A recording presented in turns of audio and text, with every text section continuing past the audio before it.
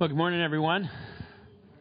And if you want to follow along with me and open your Bibles to Exodus chapter 27, I just want to mention that our sign-up sheets are on the bulletin board. So if you go out into the foyer on your left-hand side, or if you're coming in to be on your right-hand side, rather than having to try to go into the main office, we have clipboards hanging on the bulletin board, and you can just sign up. Father, we come before you in Jesus' name, and we thank you so much for the power of the Holy Spirit that's able to transform our lives. And Father, we are so thankful that you have only just begun with us, no matter how long we've been walking with you, and that you plan on bringing us on to completion until the day of Christ Jesus. And that one day when we will open up our eyes in glory.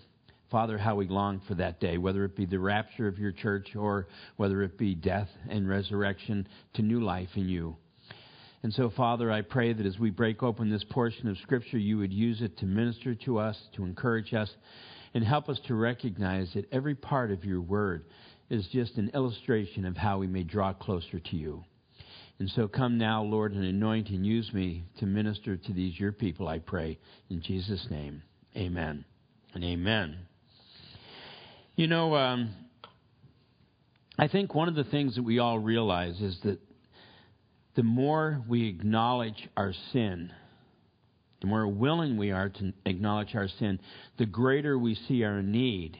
And the greater we see our need, the more we realize how much we need Jesus. I mean, Jesus is awesome. The fact is often as we confess our sins, he's faithful and just to forgive us and purify us from all unrighteousness. I'm so thankful that I don't go to the Lord and say, oh, Lord, I'm just so sorry. Forgive me for what I've done. And he doesn't say to me, well, you've told me that a dozen times before. Not this time. It's never that way. He always forgives us, and he purifies us, and he cleanses us from all unrighteousness and draws us into a closer relationship with him. And as we study these portions on the tabernacle, you know, sometimes they might seem quite boring and quite detailed, but if you really take time to contemplate every single article of the tabernacle, you realize how it relates to Jesus Christ and his ability to bring us into full relationship with God by having all of our sins being forgiven. In fact, we're going to be looking at the brazen altar. Do you have the brazen altar up there, Chuck? I think it's the last slide I put on there. Maybe it didn't get on there. I don't know. That's the next one I want to go. No. Maybe it didn't get on there. It should be the altar sacrifice. That's all right. You can go back to the original one. That gives you more of a detail. But anyway, the brazen altar was literally for the people to make a sacrifice, offering of something from themselves for sin. And so we're picking up in Exodus 27 verses 1 through 8. And you shall make an altar of acacia wood, 5 cubits long and 5 cubits wide. The altar shall be square, and that would be, the 5 cubits would be approximately 8 feet by 8 feet. And the height shall be 5 cubits, about 5 feet. And you shall make its horns on it, on its 4 corners. Its horns shall be of one piece with it. And you shall overlay it with bronze. Take notice of that. And you shall make it its pans to receive its ashes, and its shovels, and its basins, and its forks, and its fire pans. You shall make all its utensils of bronze. And you shall make a grate for it, a network of bronze. And on the network you shall make 4 bronze rings, and at its 4 corners. And you shall put it under the rim of the altar beneath, that the network may be midway to the altar. And you shall make poles for the altar, poles of acacia wood, and overlay them with bronze. Then the poles shall be put in the rings, and the poles shall be on the 2 sides of the altar to bear it. And you shall make it hollow with boards, and as it was shown you on the mountain, so you shall make it. Now, one of the things I just wanted to mention here that I find interesting, there's over 20 times in Scripture that we find that the Lord talks about poles that are being used to carry, the articles for the temple. And the ones that are inside the holy place are overlaid with acacia wood and overlaid with gold. And the ones outside, the articles that they carry outside of the holy place were made of acacia wood and they were overlaid with bronze. But in all 22 or 23, I can't remember times that it mentions the poles for bearing up the articles of the tabernacle, the length is never given. And most of the pictures you see are inaccurate, because the pictures you see usually have poles long enough that you could have one guy, on each side in the back and one guy each side in the front. You have to understand, some of these articles would weigh 500, 600, 700 pounds. Some of these articles, these furnishings of the tabernacle. And so the poles would have been quite long. I mean, you probably would have had 5 or 6 guys on each side of each pole, in order to bear it up. And, of course, that encourages us that, isn't it wonderful the Lord gives us each other to bear up our burdens and our problems and to encourage us in our walk with the Lord and our sacrifice to Him. I think it's a beautiful thing. Now, as I mentioned last week, all the furnishings inside the tabernacle were overlaid with gold, representing holiness, or the deity of Jesus Christ. And all the articles outside of the tabernacle were overlaid with bronze, which represents sin and the need for judgment for sin. And remember the description of Jesus Christ in Revelation, his feet were as burnished bronze in the fire.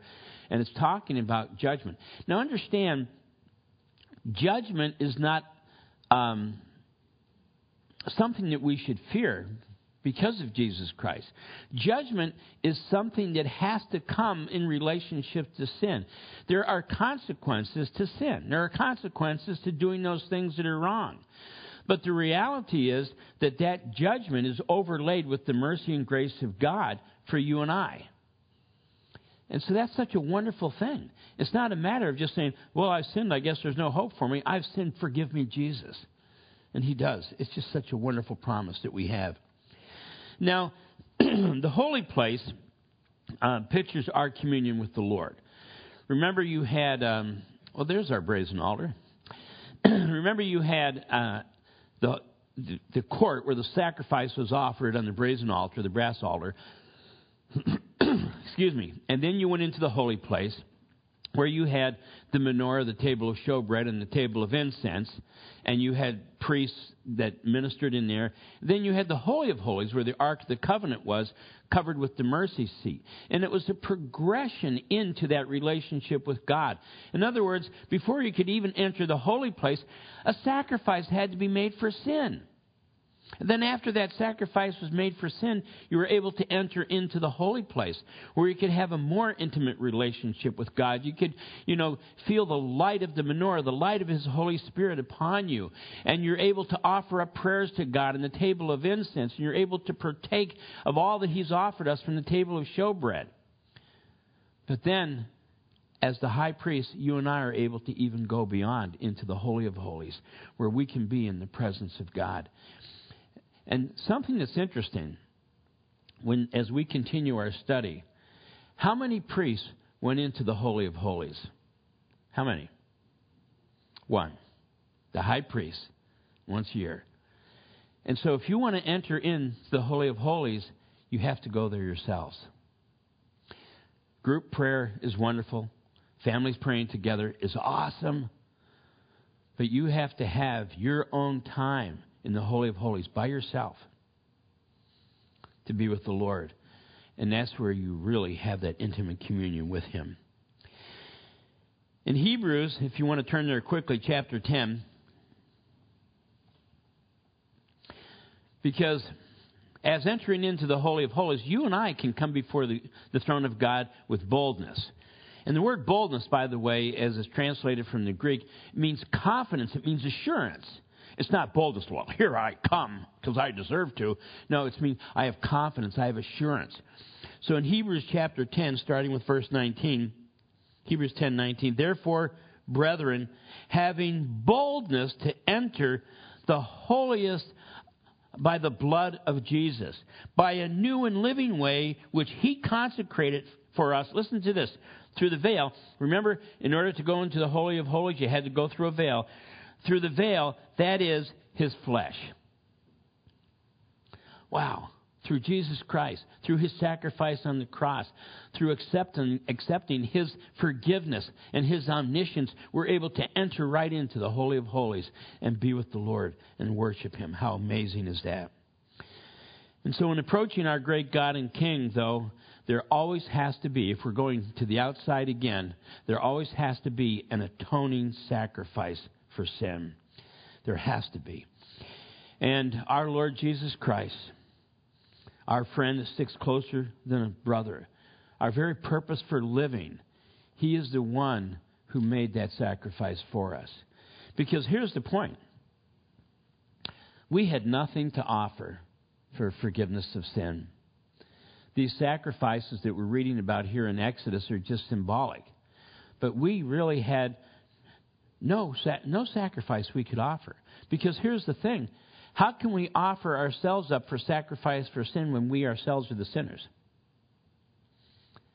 But there's one who came to this earth who never sinned. Jesus Christ, the righteous one. And he's a friend that sticks closer than a brother. He's our all in all.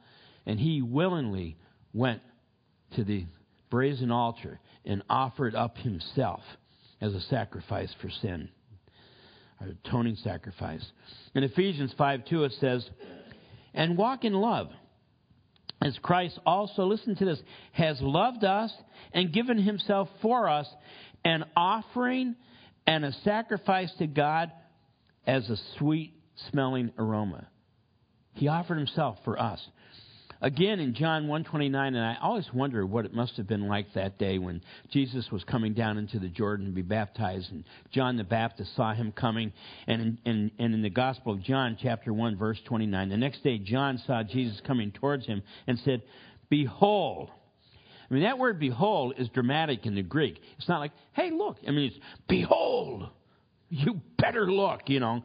Behold, the Lamb of God who takes away the sin of the world. Well, if he takes away the sin of the world, that means anyone can be saved. But the thing is, they have to be saved. That we must be saved.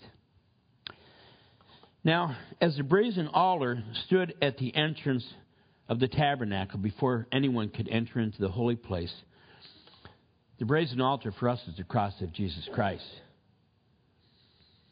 And we need to be crucified with Christ so that it's no longer we who live, but Christ who lives in us. Isn't that what Scripture tells us? And in Romans 12, verses 1 and 2, it says, I beseech you, if you take notes, Romans 12, 1 and 2. I beseech you, therefore, brethren, by the mercies of God, listen, that you present your bodies a living sacrifice. In other words, you don't just get saved and that's it. You get saved, you're a living sacrifice to do the work of the Lord, holy, acceptable to God, which is your reasonable service. That's just your reasonable service. That's nothing special. That's just your reasonable service. And do not be conformed to this world, but be transformed by the renewing of your mind, that you may prove what is good and acceptable and perfect, and the perfect will of God. So we can't be transformed to this world. We can't allow ourselves to be, and even as believers, sometimes we see that. We were watching, actually it was a speech. I can't remember her name. The one we watched. What is it? The black girl? Candace Owen. I don't know if you ever heard her speak. She's unbelievable. But we were listening to her, and she was sharing that the immorality in the black community is awful. 78%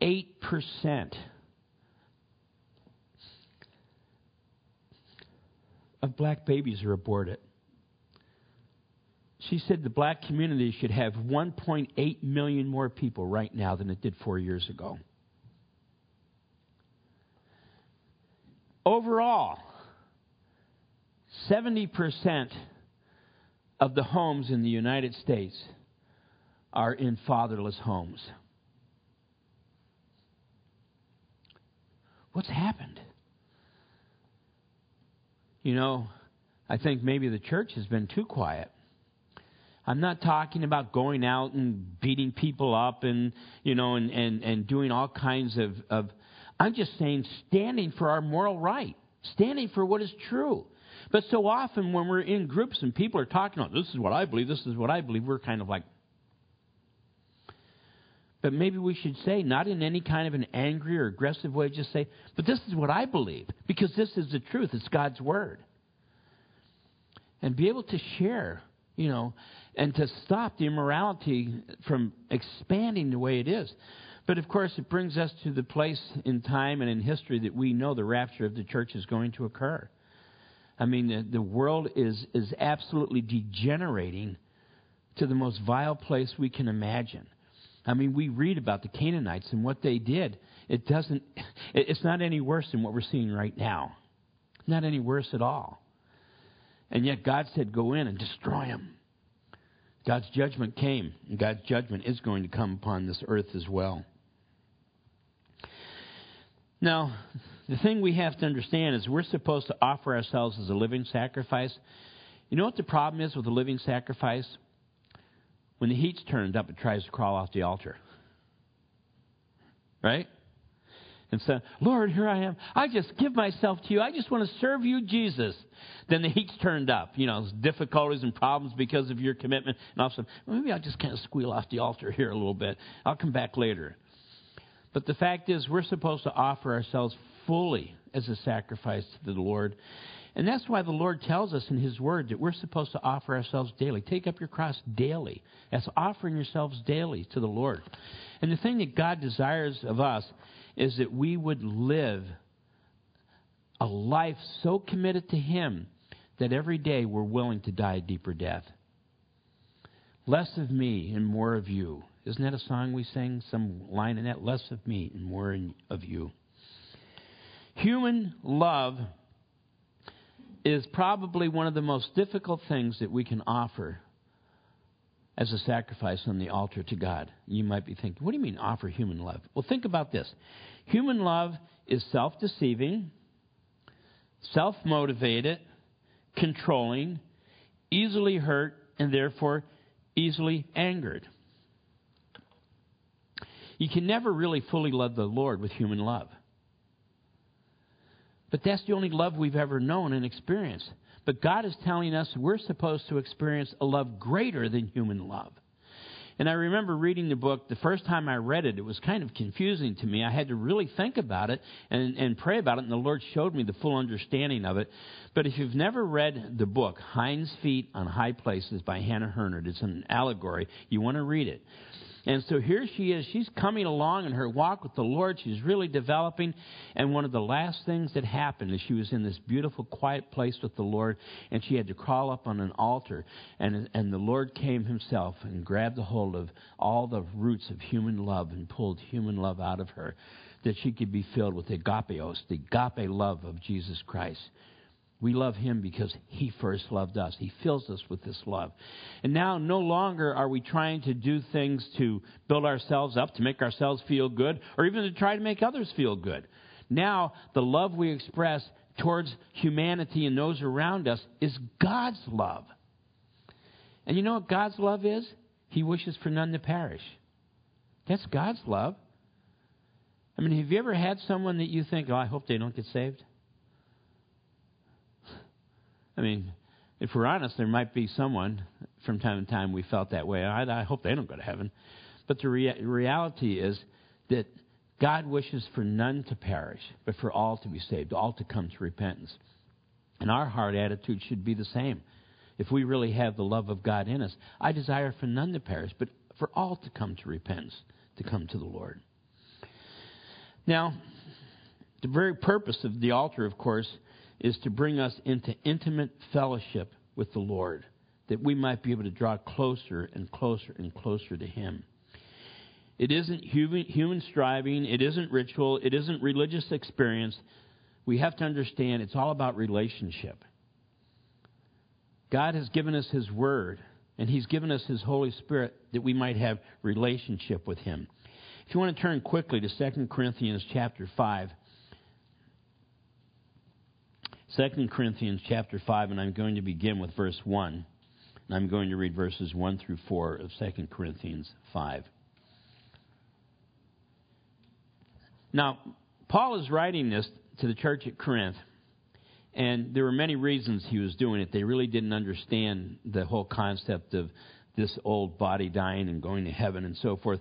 But anyway, in 2 Corinthians 5, starting with verse 1, it says, "For we know that if our earthly house, this tent," talking about the human body, "is destroyed, we have a building from God, a house not made with hands, eternal in heaven.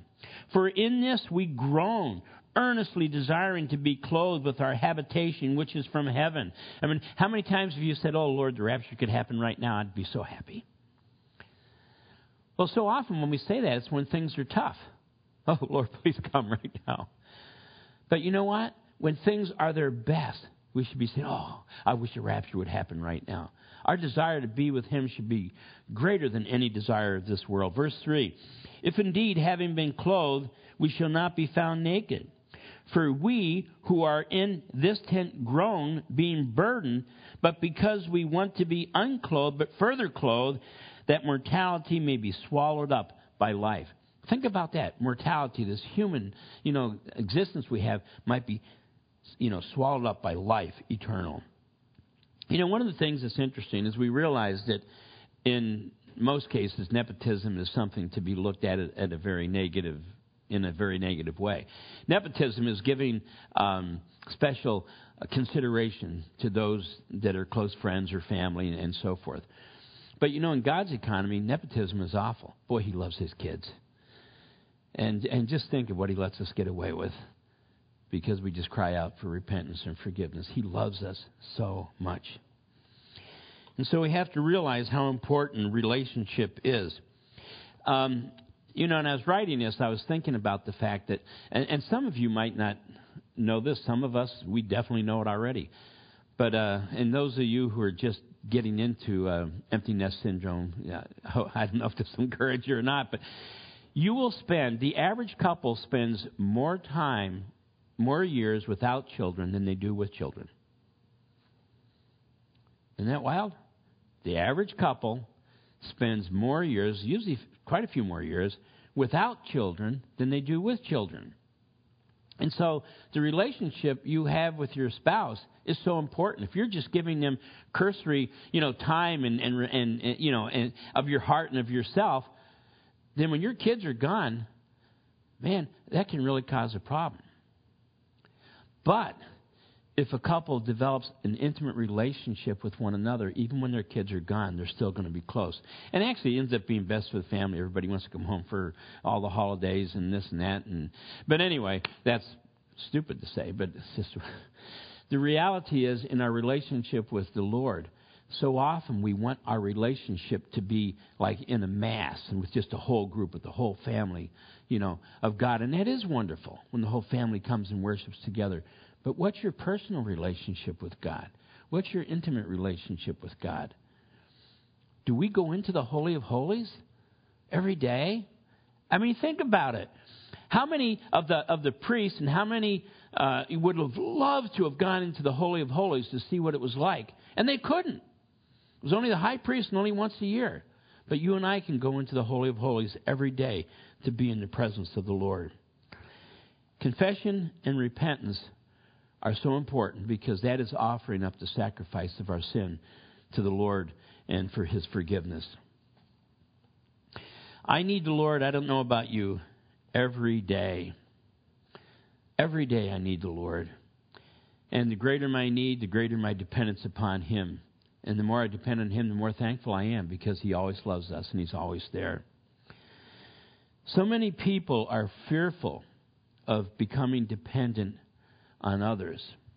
But you want to know something? There's nothing wrong with that. I'm dependent upon Vi. I don't know what I'd do without her. But you want to know something? I'm more dependent on the Lord. And I sure don't know what I'd do without Him. I really don't. Now, in verse 9, we're getting into the tabernacle.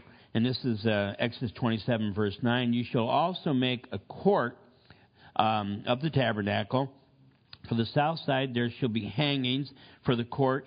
made with fine woven linen, 100 cubits long for one side. That's about 166 feet. So if you see the sides of the tabernacle here, that would have been about 100, the court walls would have been about 166 feet. And they're about 8 feet high, these curtains were. And that's where the sacrifices were brought. The courtyard is where the brazen altar was, and also the basin where the brazen lever where the priests would wash themselves before they took the sacrifice, the blood of the sacrifice into the holy place. And so you have all the animals there and so forth.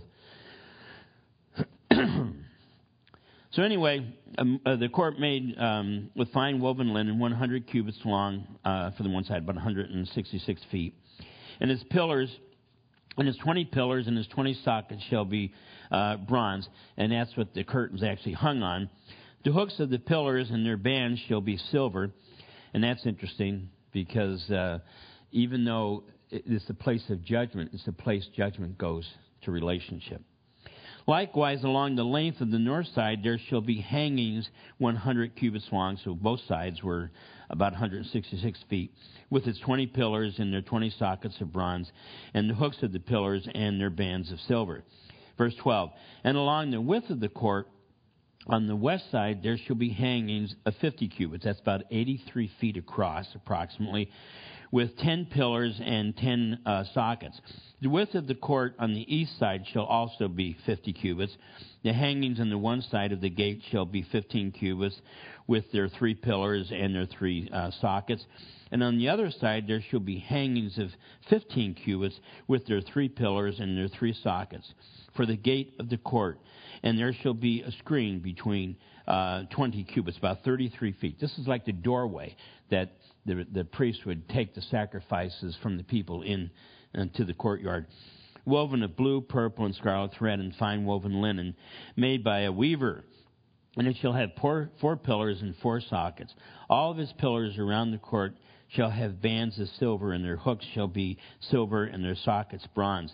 The length of the court shall be 100 cubits, and 50, and the width 50 throughout. And the height shall be 5 cubits, about 8 feet, made of fine woven linen, and sockets bronze, and all the utensils of the tabernacle, and all its services, and all its pegs, and all the pegs of the court shall be bronze.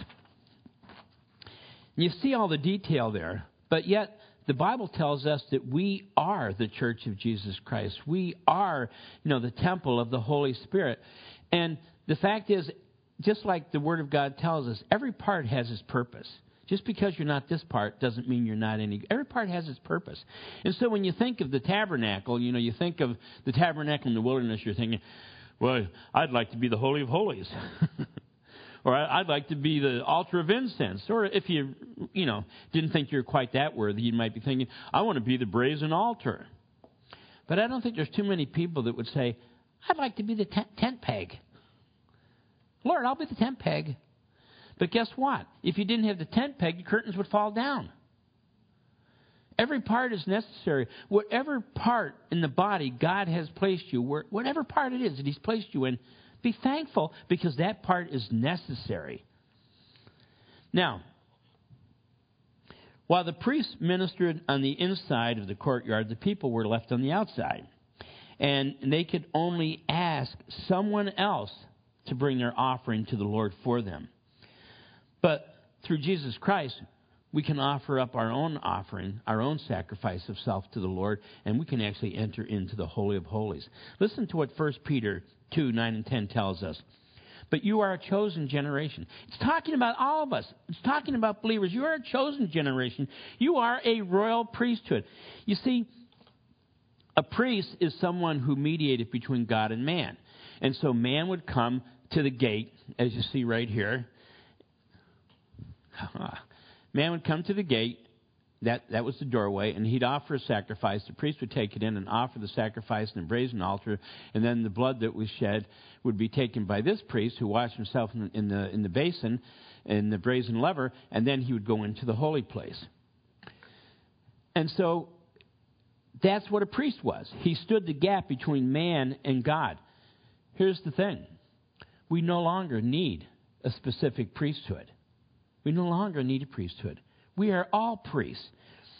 1 Peter 2, 9 and 10, but you are a chosen generation, a royal priesthood, a holy nation, his own special people, that you may proclaim the praises of him who called you out of darkness into his marvelous light, who once were not a people, but are now the people of God, who had not obtained mercy, but now have obtained mercy. We are the people of God. You as a believer are a child of God. You are a royal priest, able to enter through the sacrifice of Jesus Christ, offering up yourself to the Lord, right into the Holy of Holies, and have intimate communion with him. Wow. Wow.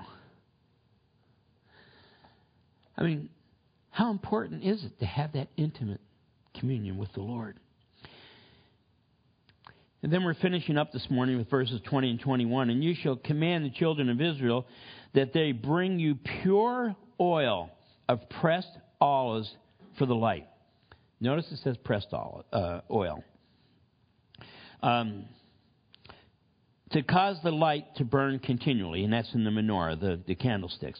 In the tabernacle, meeting outside the veil, which is before the testimony. In other words, you had the holy place, that's where the menorah was, that lit it all up. Remember, all the walls were gold, so that menorah.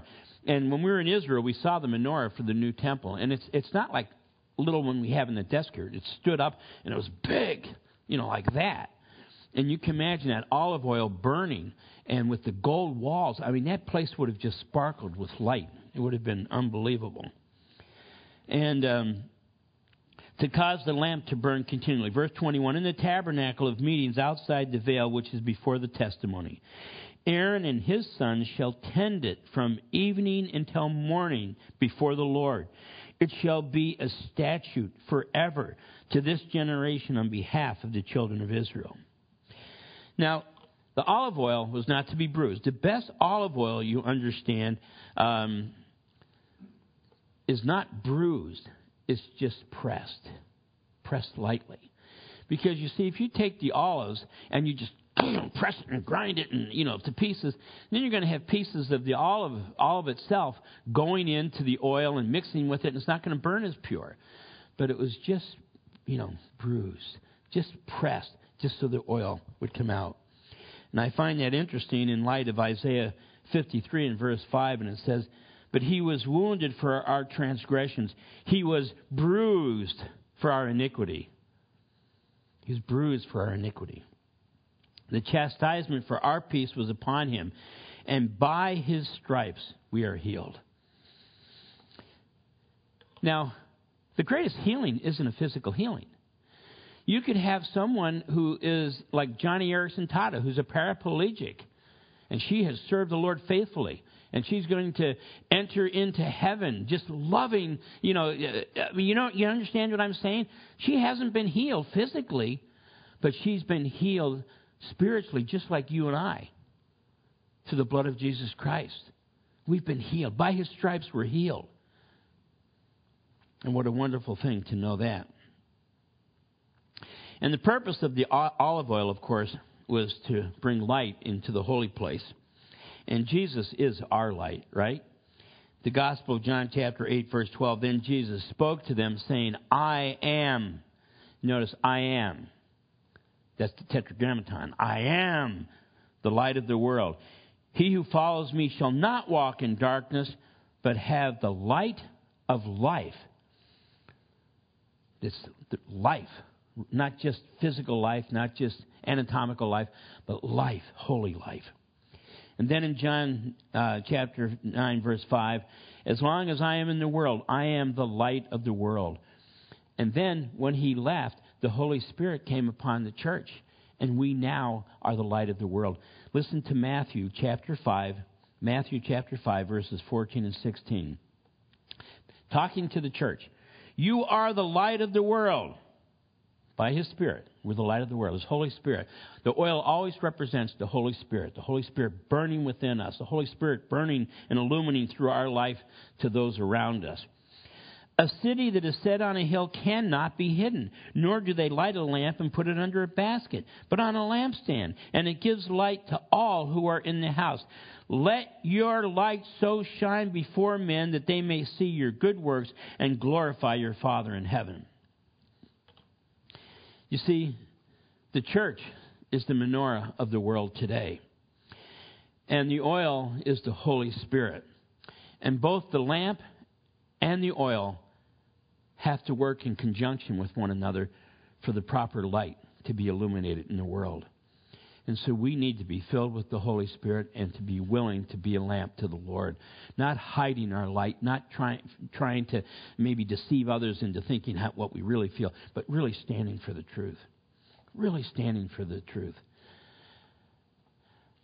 You know, what would you do, for instance, if someone came to you and spoke something that was contrary to the Word of God? Would you say something? Now, I'm not talking about being arrogant and being belligerent and that, because that doesn't solve. If you act that way, you're taking away from the gospel. You're taking away from who Christ is. But are you willing to answer? Are you prepared to give an account and a reason for the faith that is in you? Are we ready? Are we willing?